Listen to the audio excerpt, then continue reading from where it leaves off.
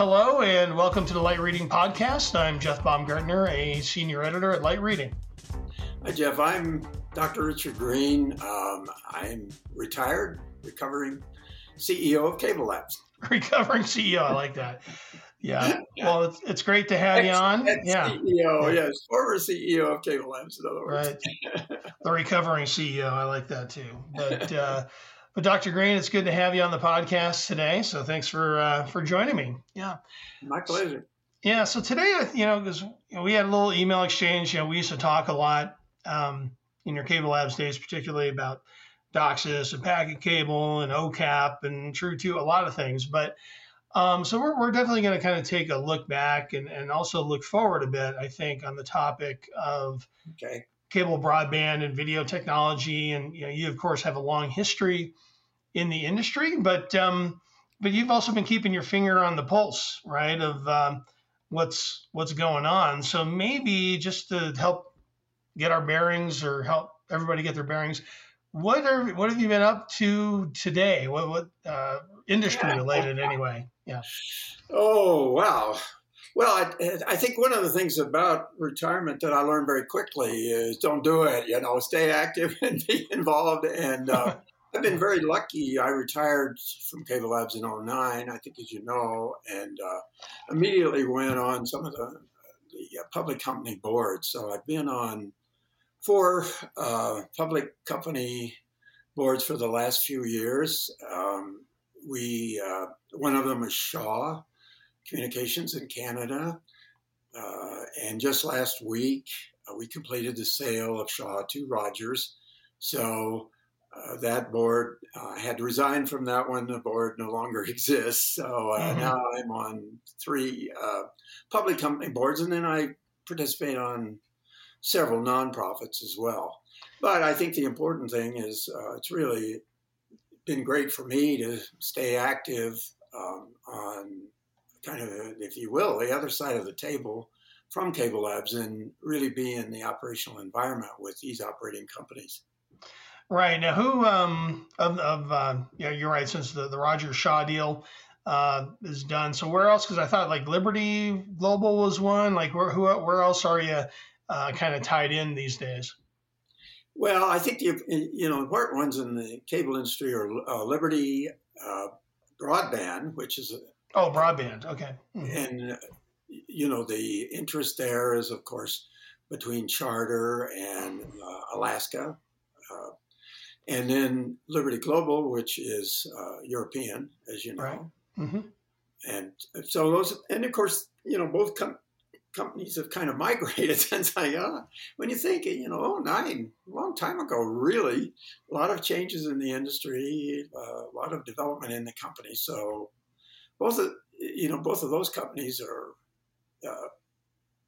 have changed quite a lot in the way they look at the world and their business and their technology and strategy.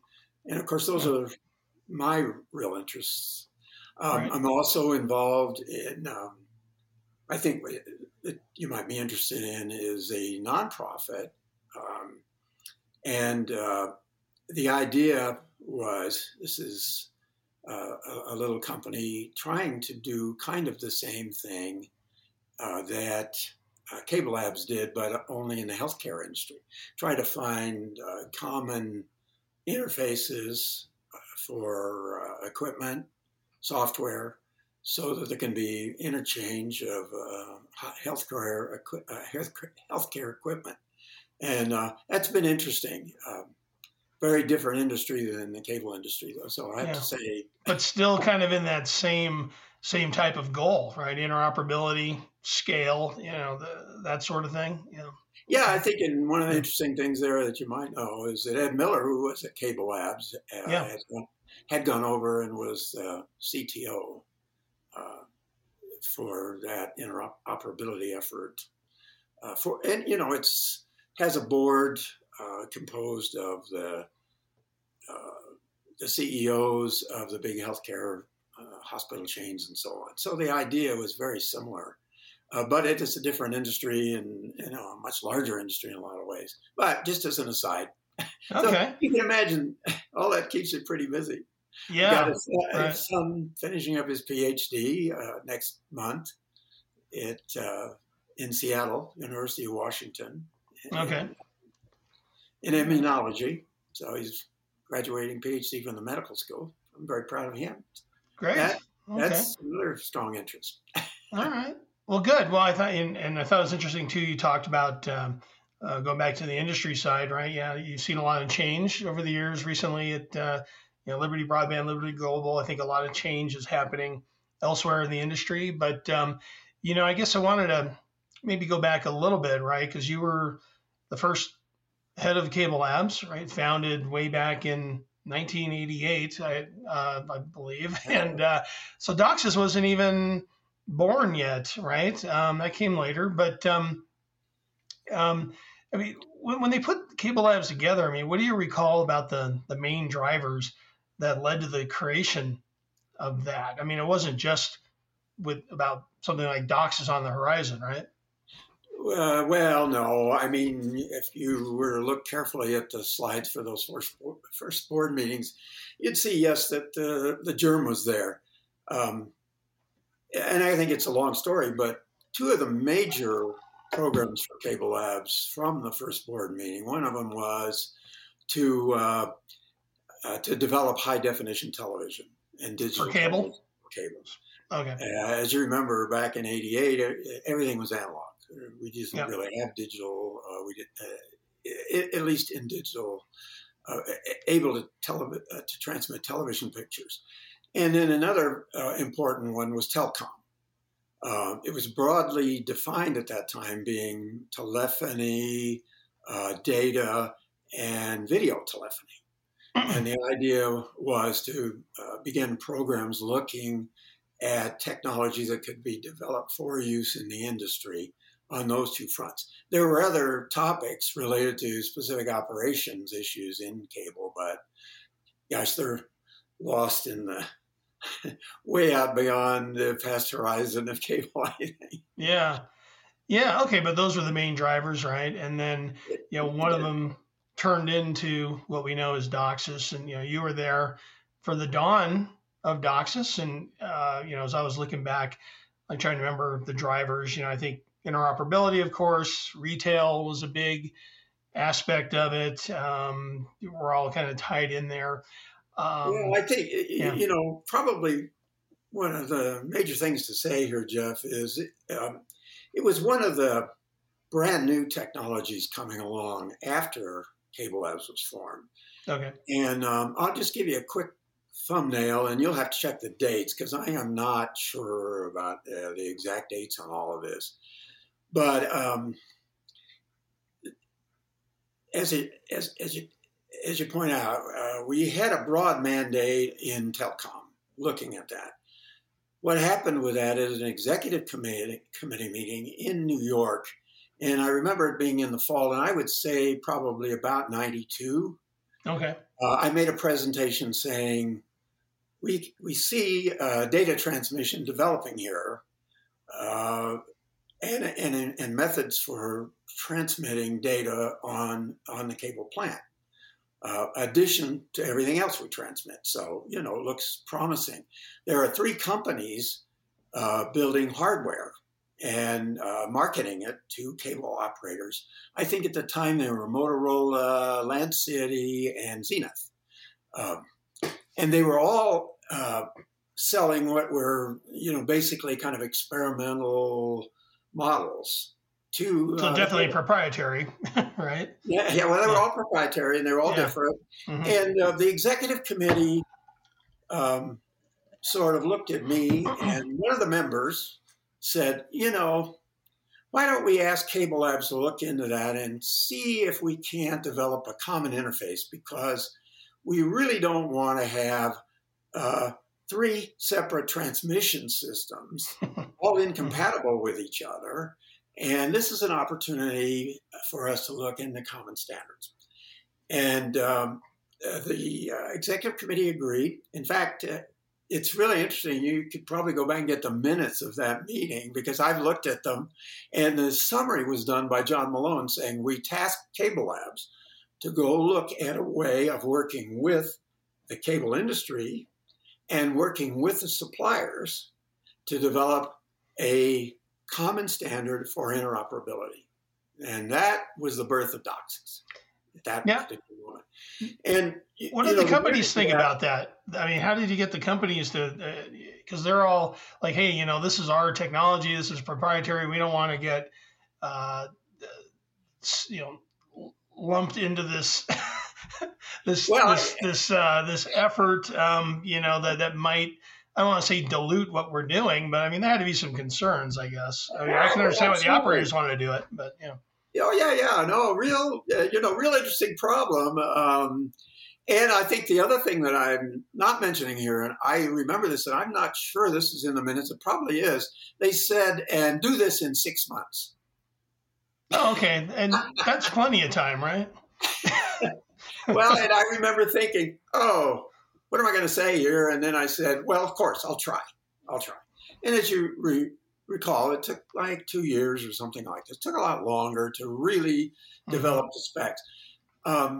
To give you a quick thumbnail of how we did this, obviously the first thing we did is go back to all the operating companies, our cable companies, and say, what do you want in a data product? Give us a list of the attributes you want. And they did. They came forward, and a lot of that was based on some of the experimental work that they were doing with these commercial companies.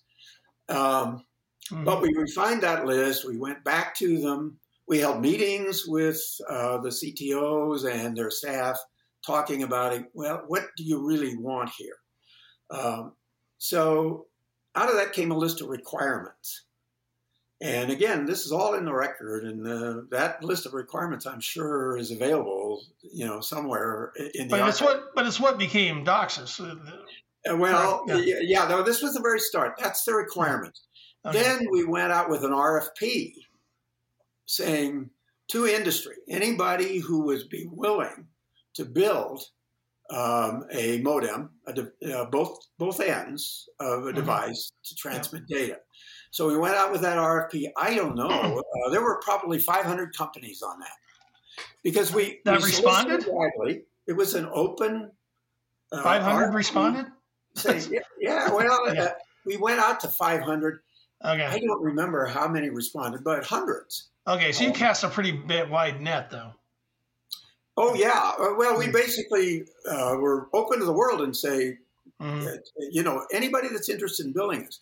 The thing that was very interesting is, of course, we had responses from all over the world, from a lot of the Japanese manufacturers, European manufacturers, and so on. In fact, the first two really successful modems that met the standard, one was Thompson, basically European, and the other was Japanese, which was Toshiba. Okay. That was years later. Okay. Yeah. To quickly give you a thumbnail, so we did the requirements, sent out the RFP, got the responses, evaluated the responses very carefully and very confidentially, because we were establishing ourselves as a professional organization, and we really wanted to be credible to manufacturers and to the operators. Just as you say, there were some there were some manufacturers that were downstream already, had designs.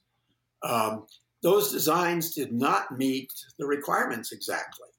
There were things, in fact, the requirements in part, I'm sure took good ideas that had already been developed and said, well, we want that, but we want this too.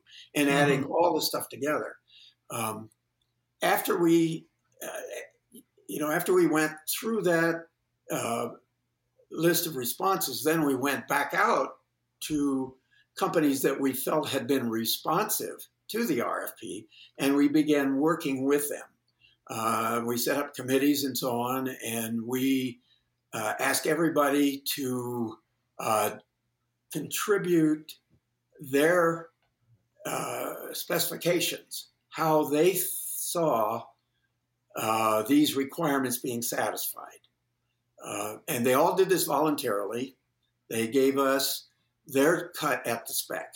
And then we held a lot of meetings back and forth, worked together with manufacturers primarily, but with operators as well. The operators sent technical people to the meetings, and there was a back and forth. And out of that came the development of the spec. We then took the spec internally into CableLabs, and with the staff, refined it and fixed it. And because there were inconsistencies in it, naturally, there were things that didn't work. There were two guys, if you remember Bob Cruikshank, Tom Moore. Yes. Interesting guys. And they were interns. They came to CableLabs during the summer as summer interns from CU. They were engineering students. So just down the road. Just down the road, right. Yeah. And we thought these guys are going to be short term. Yeah. Oh, man, these guys were just a wonderful contribution to our technical expertise. We had a staff of people who understood telecom and were, very good at the theory of transmission, had a really good CTO and staff. And, all this was, I think, pretty solid. But these two guys kind of picked up the ball and ran with it. And I think the name DOCSIS was, I am not sure about this, but I think was Bob Cruikshank. Data over cable system interface specification, right? And it's still here today. We began calling the spec that. And then there have been multiple iterations of that, as you know. Yeah. Now, as part of that, what we said is, if a manufacturer will build a device that satisfies this spec, we'll bring it in-house and we'll test it against the spec. And then we'll give you a certification. We'll say it meets spec or it doesn't, right? And so there were, many, many companies, hundreds, that submitted hardware to us for evaluation. And out of that long process of evaluation, we created a certification board. A certification board were representatives from the CableLabs member companies. They were CTOs or CTO representatives, and they met in private among themselves to look at our data where we had tested the device, look at the spec, and make the decision. We CableLabs didn't make the decision. The MSOs made the decision based on our data. And a lot of times they'd come back and ask us, well, could you do a little more testing? We're not sure about this. Or can you explain what this data means? All of that, very iterative and a very healthy development. I thought a very development climate, because everybody was really interested in this. Manufacturers, because good market, and the MSO's thinking, yeah, this is a great service, but we need to get scale. And if we don't have scale for our manufacturers, it's going to be hard to get good product at enough scale to satisfy all of the MSOs. And to get the price down, and retail was going to be a part of it. You can't do a retail product if you don't have interoperability. I mean, you can't be like, well, you can buy this modem, but it only works with this particular cable operator and these particular markets. Yeah. So that obviously was squared in there too. It was important for us, and we said from the beginning, this is going to be a retail product. MSOs are going to buy it, but we're going to make it available through retail stores, and we did, and that worked out. The other, I think, really important point here, after we got the spec finished, this is before certification. Of course, we then put it out for comment to the world. Manufacturers all came back. The wonderful part about that is it really got scrubbed for mistakes, and we had manufacturers come to us and say, if you did it that way, it's going to be more expensive but we think we can do the same thing this way and it'll be less expensive. So we put those kinds of things in the general spec going out to everybody. We also set up a pool for anybody who had intellectual property in the model in the spec, would contribute that intellectual property into a pool, and there would be an agreement not to sue each other. So there would be one-stop shopping for all the intellectual property. Was that like the royalty-free aspect of everything? It's royalty-free, yeah. Yeah. Well, it was royalty-free in the sense that you could join the pool. In order to get in the pool, you had to contribute your intellectual property, and in return, you got the use of everybody else's intellectual property in the pool with the guarantee that you wouldn't be sued. So that's the promise you wouldn't be sued. Yeah, so you had to have some. Yeah, you had to have some value beyond. Yeah, you're giving up. You're giving up something, but you're getting something back. Yeah. Well, I think these are all very important. We, as you mentioned, and I think you raised a question: what do you do about the manufacturers? We really wanted the manufacturers to be happy and see this as an opportunity for them, and to eliminate as many of the roadblocks as we could, because we wanted it to be a big market. We wanted it to be interoperable. And the other thing that we did, which is, I don't think people mention very often, Jeff, because I kind of did it in a lot of ways. I spent a lot of time in Geneva, and we made this a world standard. We took this into the UN, the ITU, and we got DOCSIS approved as a worldwide standard. So all of the countries of the UN endorsed this and said, if we will require this in our country as the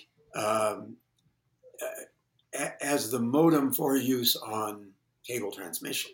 Right. So the beauty of this is worldwide, huge market, same chip and everything worldwide. Little wrinkle on that is a part of this, of course, was the digital, the RF digital transmission part of it, which was kind of a separate standard. Definitely part of DOCSIS. This is how you create a signal that's carrying the digital information to the modem. We standardized that, and that is a worldwide standard and still exists. I mean, that's the standard for digital transmission and cable. Yeah. So all of this gave a real, kind of bedrock platform for manufacturers to build modems. And it's still there, right? And the bedrock has continued, and we've had different iterations of DOCSIS, and we're up to 4.0 now, and multi-gigabit speeds and low latency and all that good stuff. But I think we were lucky to get a megabit out of these. There were big security issues with that. I mean, there were all kinds of effects that we discovered when we got it out in the field that we needed to build on. We knew we didn't get it perfect the first round, so we made these other iterations. And now we're up to DOCSIS 4. Do you think this is going to be it for DOCSIS? I mean, it's kind of a tough thing to really predict, right? I think that there's some different opinions. It's like, well, after 4.0, do you just go fiber to the premises, or is there a way to enhance and go further up into the spectrum and do like a 4.1 or a 5.0 or something? I guess we'll have to see. But any opinion on that? Well, I think if you're a cable operator and you're operating what amounts to a telecom system now, right? Most of the companies that I'm involved in are also mobile carriers as well as landline carriers, right? Yep. So we have both networks. And clearly the future is integrating those networks so they work better together. That's important for customers. Customers want to buy connection. And we don't want to have to concern them about exactly how it gets to them. They just want it to work, and they want it to work well. And so I think if you're in the business of operating a telecommunications company right now, you basically think of what tools do I have to get this data to customers. And there's a wide range, as you point out, and there's differences of view on exactly what the mix ought to be. There's DOCSIS 4, there's fiber, there's clearly things like you can deliver data on our cell plants on 5G, right? I mean, there's all the fixed wireless stuff that's out there. We do fixed mobile too. I mean, we do. The operators, at least that I'm involved in, and I think most operators are in a situation where they want to be a carrier for whatever service the customer needs. Now, I'm not trying to avoid your question here. I think you have to look at your particular situation if you're an operator and you say, what mix of these tools do I need? There are clearly some places where DOCSIS 4 is very useful and valuable. There are clearly places where it's better to put fiber in. I mean, and the obvious ones. If you have commercial service, business service, you want to put fiber in. If you have a new build, you want to put fiber in because it makes the most sense. It costs you a certain amount of labor. You want to get the maximum bang for the buck. And in different circumstances, the answer is different. For us in Europe, we, as you know, Liberty Global, we're overbuilding ourselves with fiber. We're in a different market. We have very aggressive fiber overbuilders, and the telcos are tough competitors. I mean, and in Canada, tough telco competitors. So the mix is different depending where you are. And, you've seen the difference between Charter and Comcast, different markets, different situations.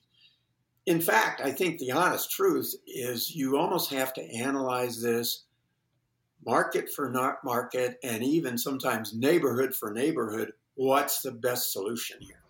Because it's cost. I mean, there are a lot of people say, well, DOCSIS 4 is cheaper than fiber. That varies according to the circumstance. Well, it depends on what's important to you. Some argue about the operational savings you get with fiber, and I think that all needs to factor in as well. Yeah. Well, I think one of the things that you have to think about here, and this is always the tough strategic part, and this is why the strategic guys get paid the big bucks. is what happens next? If I put fiber in, is it going to be evergreen? I mean, it's in the ground and I can change the ends, but it's got huge capacity long term. Is the coax plant running out of steam? Well, the answer to that is a lot of places, no, it's not. It's still got a lot of capacity in it. Some places, yes, it'd be better to have fiber. If you're doing a commercial service, you're probably better off with fiber, as we pointed out. I mean, well, there's no uniform answer. Yeah, there's no uniform answer anymore on what to do next, and that kind of ties into another thing. It's a judgment call, and I think, by the way, my sense is this industry is really good at thinking those things through and analyzing and working with manufacturers, to develop whatever they need. Now, what do you think about what's going on with the use of the term cable itself, right? I mean, CableLabs is still there. They haven't changed the name, but we have seen some other organizations migrate or evolve, to more like connectivity and taking kind of cable out of the organization name. I guess some of that makes sense, right? Because it's all about connectivity, and you're right, because it's not uniform anymore. There's a lot of different tools, I guess how do you think that kind of speaks to the the kind of the collegial aspect of the industry that's been known to be there over the years, versus today? It feels to me like, it's definitely changed a little bit, but I don't know if you'd agree, but, or what the cause is of it, but it could be because not everybody is lockstep on everything anymore. Well, I'm always reminded, I remember sitting in the audience when Ted Turner was on the platform and he said, "I was cable when cable wasn't cool." Right. Yeah, I think you remember that, right? Yeah. Okay. As to names, clearly, again, companies need to name themselves whatever they think best addresses their constituents, and whatever their organization does in terms of selling, selling communication services. I think in terms of grand strategy overall, the world's changing around us. I've always been really proud to be a cable guy, and as you say, the collegiality of the industry is phenomenal. It's a very, very special industry. But the world changes around you, and your markets change, your customers change, what they want changes. You have to adapt to the change, and I think the cable companies are very good at that. If you think about it, and during CableLabs era, we migrated from analog to digital to telecom. We looked at what to do about set-top boxes. What we should have done, obviously, is go directly to IT set-top boxes at the time, right? Instead, You say IP set tops? Yeah. Yeah, well, because that would fit right in with the whole concept of packet cable and with the packet network and with the data transmission and all our other specs. But the problem with that is it was a huge jump. And looking back on it, I don't think we necessarily were wrong.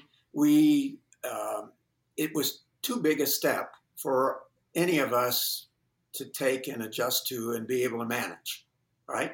The steps analog to digital was big enough. And the cable industry did that really well. You're aware of the broadcast side, painful, difficult. Yes. Other industries have had to do that change. And it's a credit to the cable industry, they did it so well. And then the change from digital to telecom services, data services, wonderful transition. Did it brilliantly, I think. So great industry, great ability to adapt. And here we are now. We've got, how do we integrate wireless in here? We made a lot of strides in Wi-Fi. I think we've been a pretty good developer and deployer of Wi-Fi in homes. But now, what do we do when we have to cover bigger areas? And, different companies have come up with different solutions to that. We have hotspots. Some companies have hotspots. All of that. The 5G standard is a very good standard. I'm on the FCC advisory committee. We're in the middle of 6G, right? We're beginning to look at the next generation. And there's a lot of good things in all those specs. And again, here's a set of tools. Here's a set of opportunities. These companies have got the strategic vision, and they've got the internal strength, and they've got the customer base that wants these services. So let's see how that all, mixes together and comes out. Yeah. Yeah, no, wireless and mobile is like right in. Just this week, NCTC doing the deal with AT&T, and that's going to address another big chunk of the market. So with time where it is, I wanted to jump ahead a little bit because. Sure, I'm sorry, I don't mean to go down the rabbit hole here. I wanted to talk a little bit because NAB is just around the corner as we're talking, right? And ATSC 3.0 is again going to be a big focus there.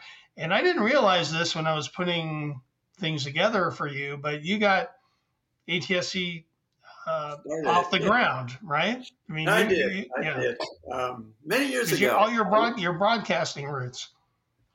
Well, I was a broadcaster for many years, and I had a wonderful career and time in broadcasting. And as part of that, I worked in LA. I was in charge of post-production at ABC Hollywood, and then I later on went to to New York, and CBS asked me to run the CBS Advanced Television Laboratory.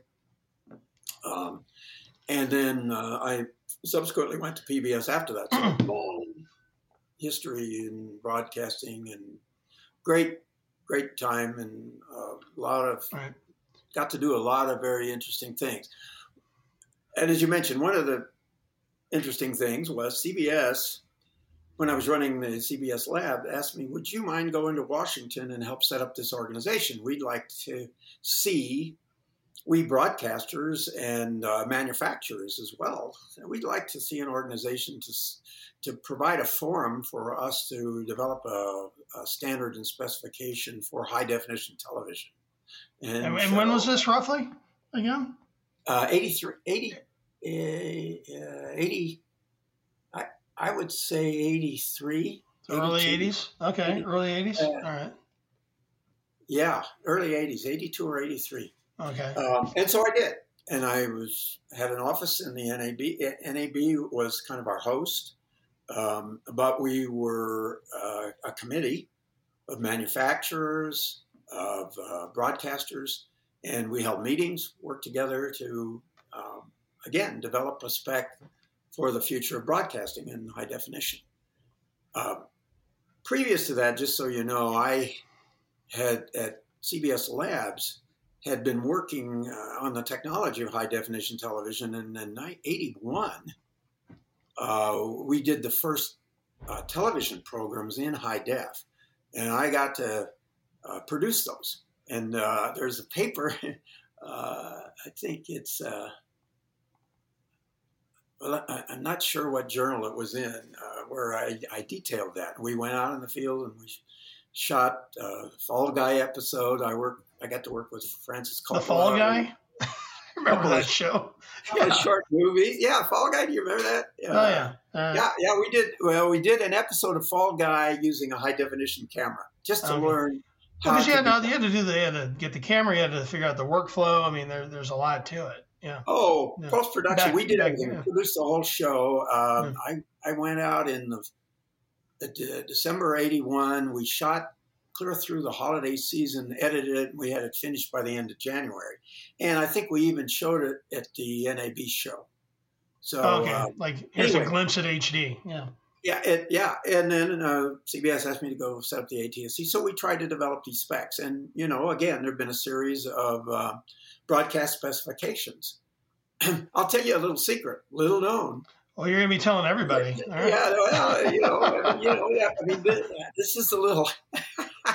The first specification that was proposed at ATSC internally for high definition for the U.S., the committee, was an 80 hertz standard. And the reason for that was... Explain that to me. We could get agreement with the BBC and in Europe that it wasn't 50, wasn't 60, let's do 80. And we knew new sensors were coming along that would... The problem is 80 hertz didn't work very well with tube cameras. But we knew we were going to have solid state scanners, and therefore we'd be able to move to a higher. Of course, it died a very quick death. I got calls from a lot of people saying, there's no way we're ever going to agree to this. That's a non-starter, bud. Yeah, there you go. Yeah, okay. Little Jim, though, I don't think I've ever told anybody. Well, there you go. You just let the cat out of the bag on that one. But yeah, so we got the HD. Now I know there's some 4K out there. There's 8K. Who knows? But I think with NAB coming the show, looking at what's coming out of there, there's a lot more. There's gonna be a lot of demos and things around the 3.0. standard, right? And we're talking 4K and enhanced audio and advanced advertising, maybe turning it into like an IP distribution pipe, right? Because it's an IP based standard. And I know the stations, they're trying to get it rolled out. It's getting built into, quite a few new TVs, but it takes time to get everything out there. And I think there's still some questions about, hey, how successful is 3.0 going to be? But what do you think is their biggest challenge to getting that, or what do you think is the biggest challenge that the new standard faces? Well, let me back up 100,000 feet to real principles here. I think I was at CableLabs by the time that the first ATSC broadcast standards got decided, and probably what should have happened at that time is the transmission standard should have been based on OFDM. Um, and So like the I small think, subcarriers, that kind of approach. yeah, Yeah. and I think there was a real barrier there that the chipsets weren't ready. Requires pretty heavy processing for the time, so it was very hard. Again, the technology wasn't quite ready for the right technical decision. So they had to make a decision to get in the market in order to get broadcast high def going. So they wound up with a standard that new technology was quickly making obsolete. And so DOCSIS 3, I mean, not ATSC 3.0 is that jump to OFDM, right? With small subcarriers and so on. And with the advantages it has, and as you point out, one of the chief advantages it has is it integrates with IT. And it integrates with the IT world. So I would think from not having been in broadcasting and not really knowing anything about this right now, I look at it and say, well, yeah, I mean, eventually you have to do this, but I know it's painful because you have to get the pieces together in order to make this work. You've got to get broadcasters committed to carry it. You've got to get manufacturers committed to put it in the television set. You've got to get customers interested on the new services that can be offered this way. A whole lot of things need to happen before it can really materialize. I have no idea where that is. I'm just giving you an opinion, looking at it from a distance. It seems to me it's really hard to get all those pieces together to make it work. And I'm sure the show is the right place to get people together to talk about it. And if you can get them to agree, yeah, this is the thing we need to do. It requires investment. It requires risk. It requires a transition. And when you have an installed base of television receivers and a world out there that's used to the old standard, that transition is quite painful. Yeah. So and I think my sympathies go out to making the change. Yeah. I have no idea. I can't offer any advice other than to say, technologically, gee, I can really see the need. I'm going to be curious to see where things stand. Next week I'll have a chance to take a look around, talk to some people. It feels like you said there's different pieces that need to be put together, and I think to a degree they are being put together, but I'm sure things just never happen as quickly as you'd like if you're in that seat. I mean, you go back to the days of DOCSIS, right? They said, hey, can you do this in 6 months? But, it was a 2-year, just to get that process. I think I think the goalposts sometimes have to move just depending on, what kind of barriers you come up against, whether it's regulatory, operational, technology, a lot of it goes into it. But we'll be curious to see. Then the last thing I wanted to ask you about, because I'm always kind of curious, right, about like people, you've been on the front edge of next gen technology for a long time. I'm always kind of curious, hey, what's everybody's like home setup, right, in terms of broadband and connectivity? Wow. What's in Dr. Green's house? I mean, you're out in the Boulder area, so Boulder, Colorado, right? Yeah. I don't know if I'm. Are you a super advanced example for this? Well, you can see. Oh no, I guess you can't. My hobby and kind of alternative interest has always been music, and so what I've been able to do now that I have in time is I like to compose music. And some producers of documentaries and so on asked me to score, documentaries, write music and for it and so on. So I love to do that. It's really fun for me. It's a good combination of technology, the current state of software for being able to to realize full orchestras on your computer and so on it's mind blowing. You think, gee, I can write 150 piece orchestra here. So I'm driven just in your own room there. Yeah, you got 100. Yeah, you can see it behind me. I think I've got. There's probably in view at least 3 keyboards. I have maybe 6 computers doing different things. As part of that, my family was nice enough to buy me a gaming machine with like 17 cores or something to actually render. What you do is render it into audio, and then I send that audio via the internet to Hollywood, and they integrate it into the shows, and stuff. Mm-hmm. So it's been wonderful for me to use the technology of the internet. So I use all the internet tools, plus the distribution in the house is. We have basically Plume pods because Plume, Liberty Global is an investor. I think Comcast is an investor or has been. Mm-hmm. Right, yeah. So you get distribution in the house, with the Wi-Fi. So I like the Plume distribution in the house. It makes sure that the internet works everywhere and Wi-Fi works everywhere. I'm a huge user of data, as you can imagine, because I send big video files. Haven't been sending 8K, but they're always at least 4K, right? Mm-hmm. Okay. Because these are contribution files, and then they get edited further, on the coast. And okay, so you need some speed in there. Yeah. I need some upstream speed. Yeah, there you go. The speed that I have through Comcast and through Plume is about 1 gigabit a second. Okay, so you're one of the gig adopters. I'm lucky.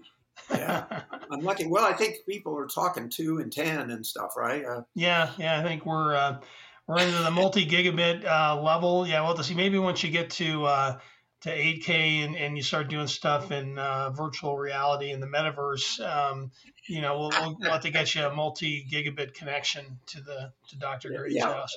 So I think that's great. Yeah. So I'm lucky the companies, are responsive to my requests for help on. You have some connections, I think, right? Yeah. You know who to call. Well, that's always a good thing, Jeff. Yeah, I think it's great because you got Dr. Richard Green, broadcast and cable pioneer and composer. So that was a new one that I didn't know about. So that's great.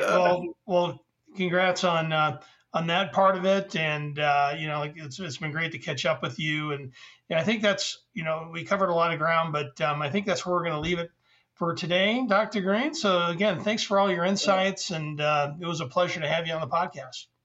Well, thank you for asking me, Jeff. It was a real pleasure to talk to you and spend time with you. Yeah, you too. Thanks for the opportunity to kind of review and relive some of these moments of the past. Yeah, that was a lot of fun.